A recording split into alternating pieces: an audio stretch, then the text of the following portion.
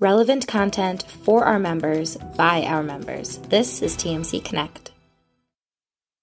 All right. Well, welcome to TMC Connect. I'm Tony Bramley. I'm the Director of Business Development here at the Mortgage Collaborative. Thanks so much for stopping by today. We've got a great session for you from our partners at Curinos. We are going to be talking today about purchase loan growth by market. Know your opportunity. Alex Jacobson and John Sayer are going to be talking us through this session. So, hey, Alex. Hey, John. How are y'all today? I'm good. How are you doing, Tony? All good. Thank you. Excellent. Awesome. Well, just a little bit, it's kind of some ground rules before we get started. This is a webinar, so everybody in the audience, you guys are on mute, but we do want it to be engaging. So please drop your questions into the chat or the Q&A, and Alex and John will be taking those as they go through the slides. And then tomorrow there'll be a follow-up email that comes out. It'll have a link to the video for this session, as well as Alex is going to be sharing the deck that she's going to be talking about. So we really do appreciate you guys being here. And without further ado, Alex, I will turn it over to you. Yeah, thank you, Tony. We'll start with some quick introductions on our side. As said, my name is Alex Jacobson. I'm a senior market analyst over here at Curinos. My background and kind of my specialty really all around is in mortgage overall. Backgrounds in capital markets, and I've been with Curinos for about, I think, 3 years at this point, really helping clients make the most of our data, and, doing internal analysis as well, so that we can kind of stay on top of market trends as they come and as we see them. And also I'd like to introduce John Sayer, VP of Client Success. John, do you want to give a bit of background about yourself Sure. as well? Thanks, Alex. And thanks, Tony. Great to be along here with the TMC crew and any special guests that have joined. John Sayer here. I've been with the company about 7 years. My background predominantly secondary marketing. I run our business development and customer management.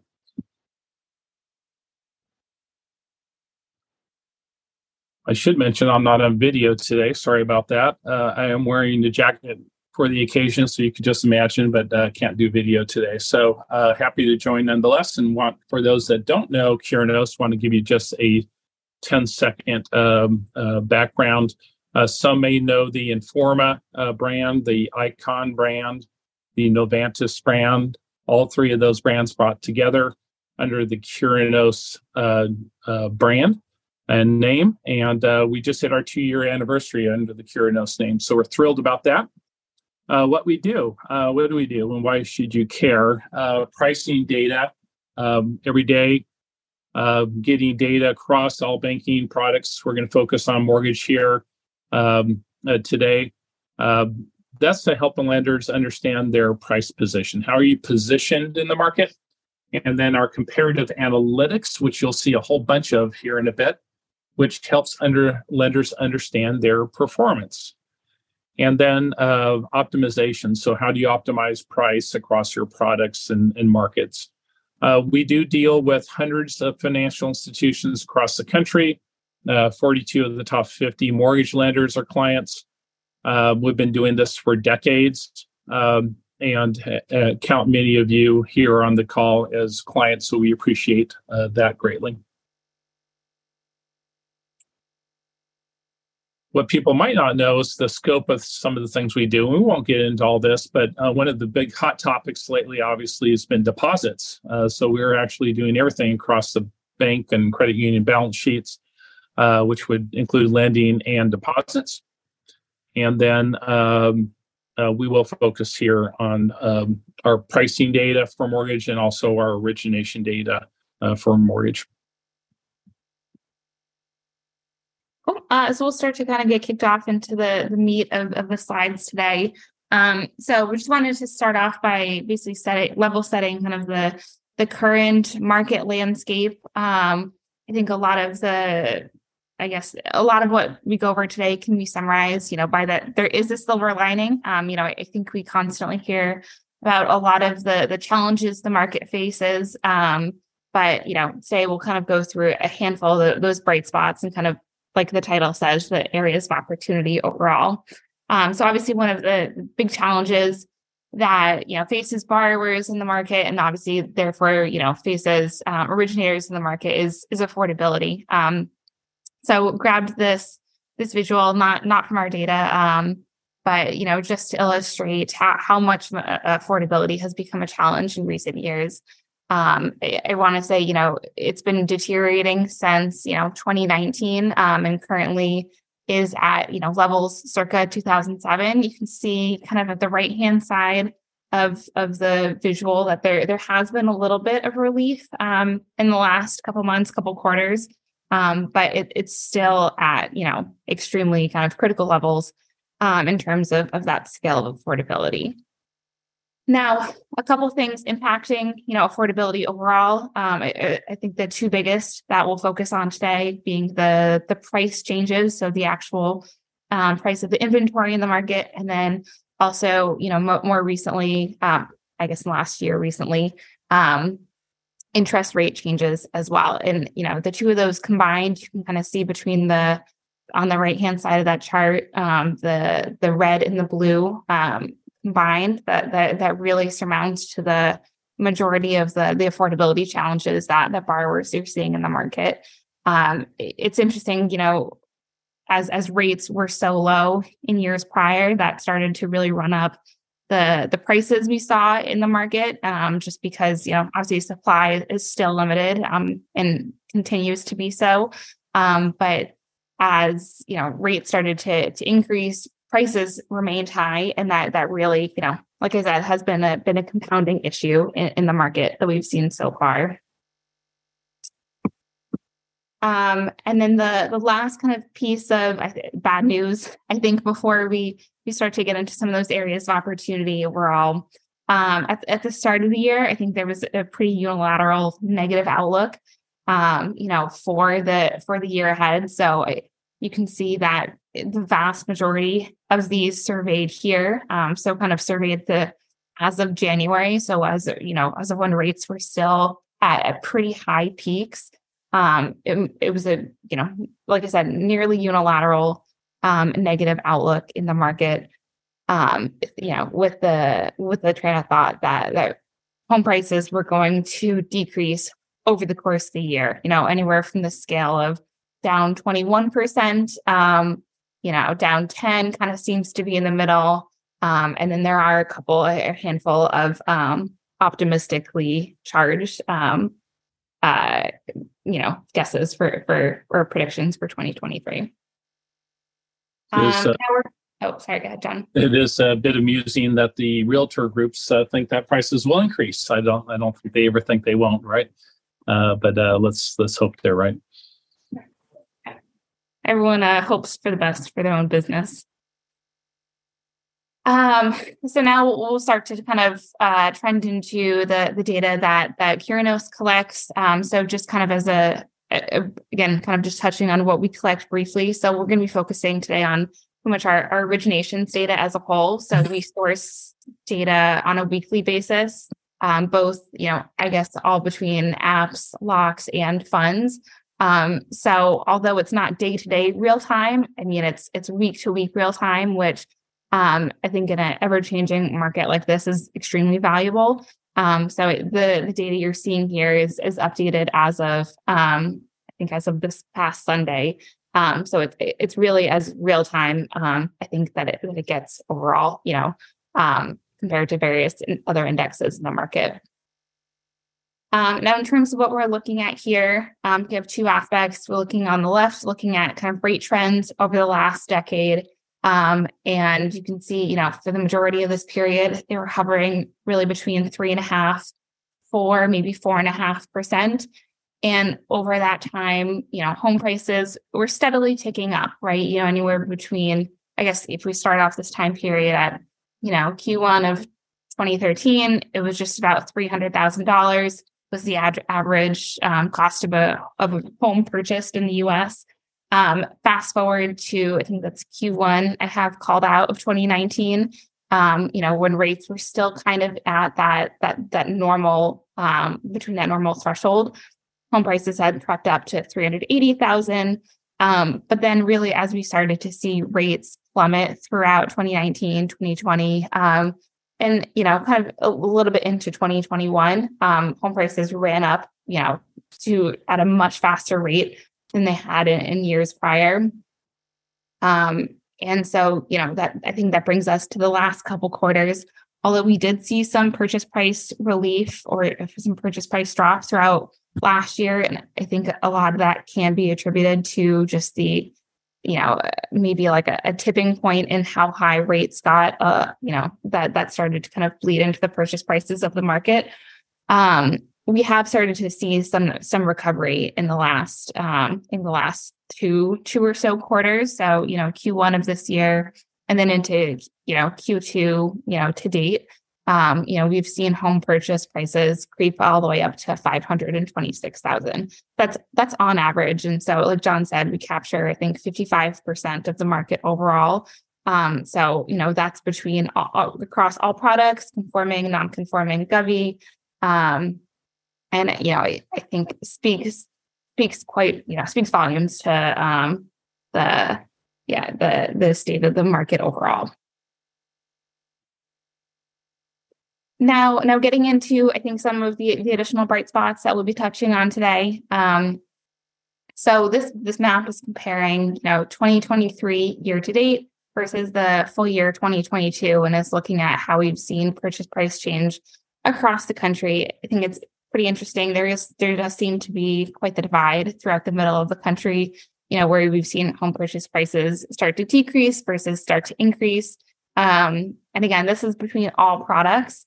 And so I think this does start to kind of bring out some of the trends in markets overall. I think particularly that Southeast has seen a lot of material home price growth in the last couple months compared to last year as a whole.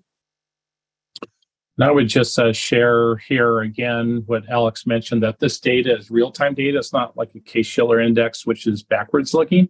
We're actually looking at applications, rate locks, and funded loan information in almost real time.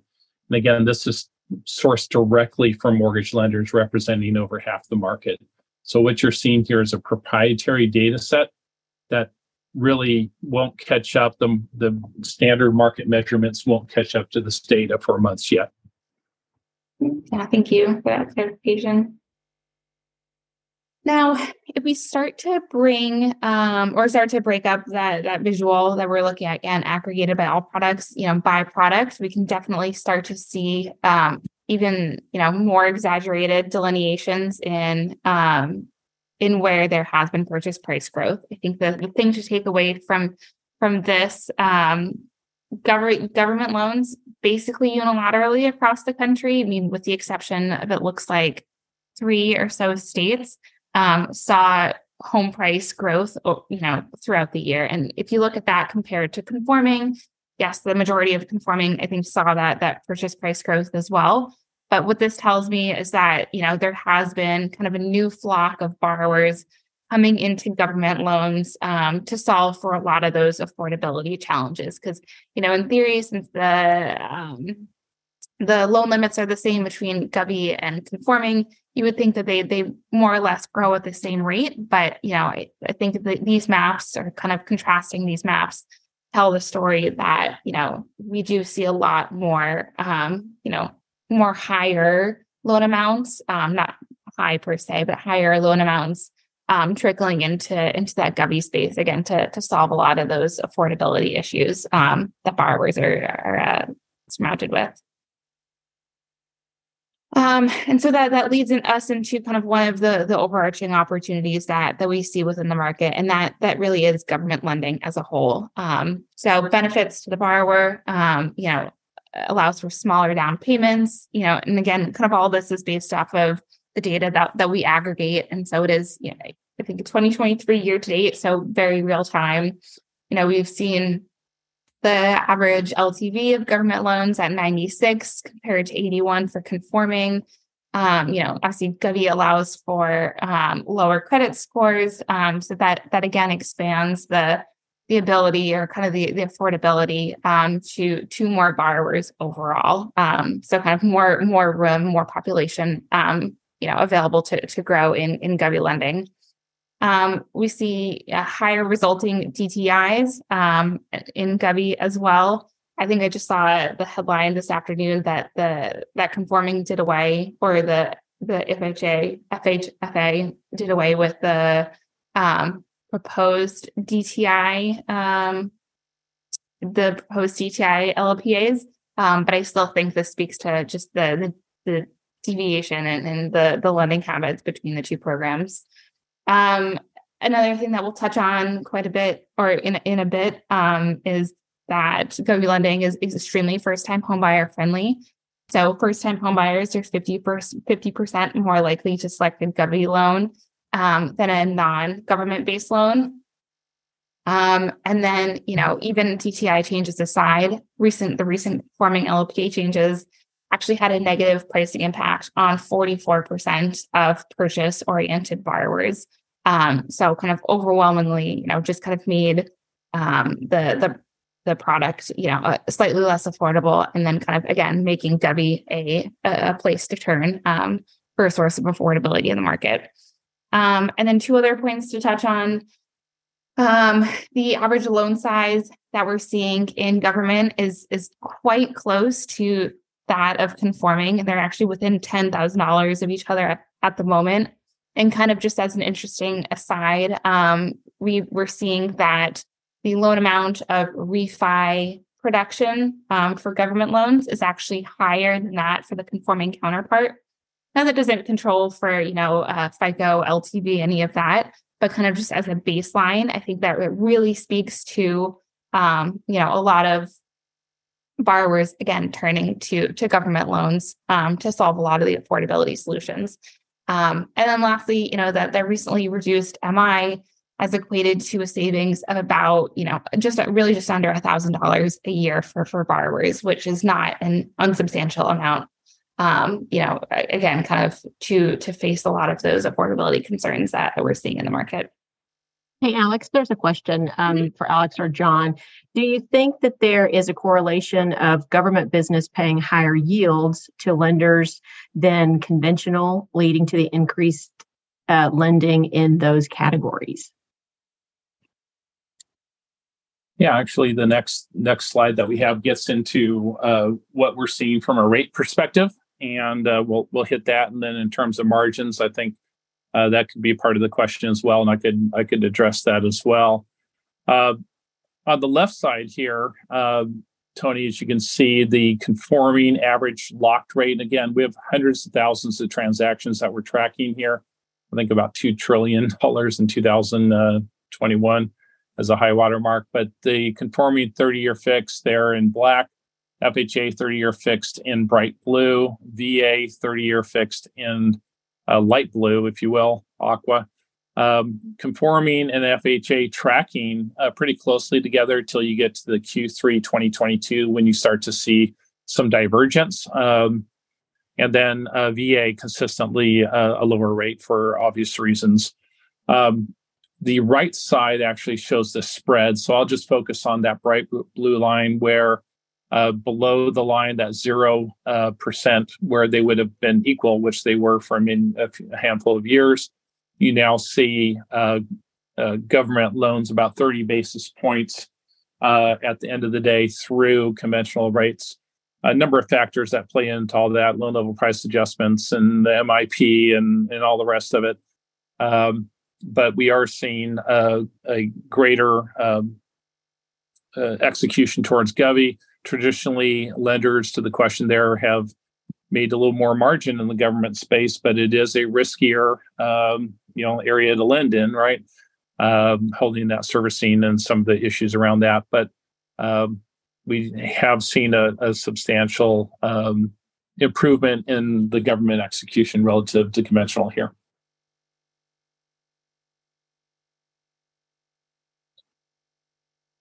This slide here, what we're looking at is just the mix of government lending as a percentage of the purchase market. Again, we took all the refi loans out of here. 18 to 21%, the latest year over year view, but that is accelerating. So Alex is going to get into some of the details around that acceleration at a state level, which I think will be really interesting. So yeah, like Jen said, kind of breaking out where we've seen this acceleration, between different states. So on the left map, we're looking at the average loan size change year over year, and then on the right, we're looking at that average concentration change in year over year. So sorry, my screen's a little bit small. But yeah, I think this really speaks to the fact that, again, I want to say, maybe 49 or so out of the 50 states plus one for DC represented here, that there has been pretty much just an increase in govy lending overall. You can kind of particularly see that across the southern half of the U.S., with Nebraska certainly sticking out, but I think they're, a handful of loans kind of in Nebraska origination kind of might make the difference year over year for that growth. But you can really kind of see just a more saturated blue really across the whole southern portion, kind of even particular the southwest of the U.S. As kind of big hotspots for again, that govy growth. Now, it doesn't necessarily seem to correlate all that much to the areas where we've seen that loan size change year over year. But again, I think that still speaks to the affordability piece that government lending seems to be solving for. Now, in terms of kind of the biggest states that we've seen, this govy lending increase in. Now, I did kind of filter for kind of some larger states making up at least kind of 1% of the market overall. That's why you're not seeing kind of a Nebraska represented right here. But, Texas, for example, has increased their relative share of govy loans by 6% year over year. In Texas, that's some absolutely huge shifts in the market composition overall. Tennessee saw 5% growth, South Carolina 4.6, Florida 4, and then North Carolina 3. So again, you can kind of see a lot of that concentration along the southern half of the U.S. And to an extent Southwest as well. And then I did just touch on some of the states where we actually saw govy lending decline as a percent of total production. Even those declines, are. And actually, there's only, out of the top 5 states, there was only, one state or one out of the 5 actually still even increased in govy production lending. But even those kind of that actually declined their percentage, it's quite minimal, like less than 1% for Michigan, which had the largest drop that we saw.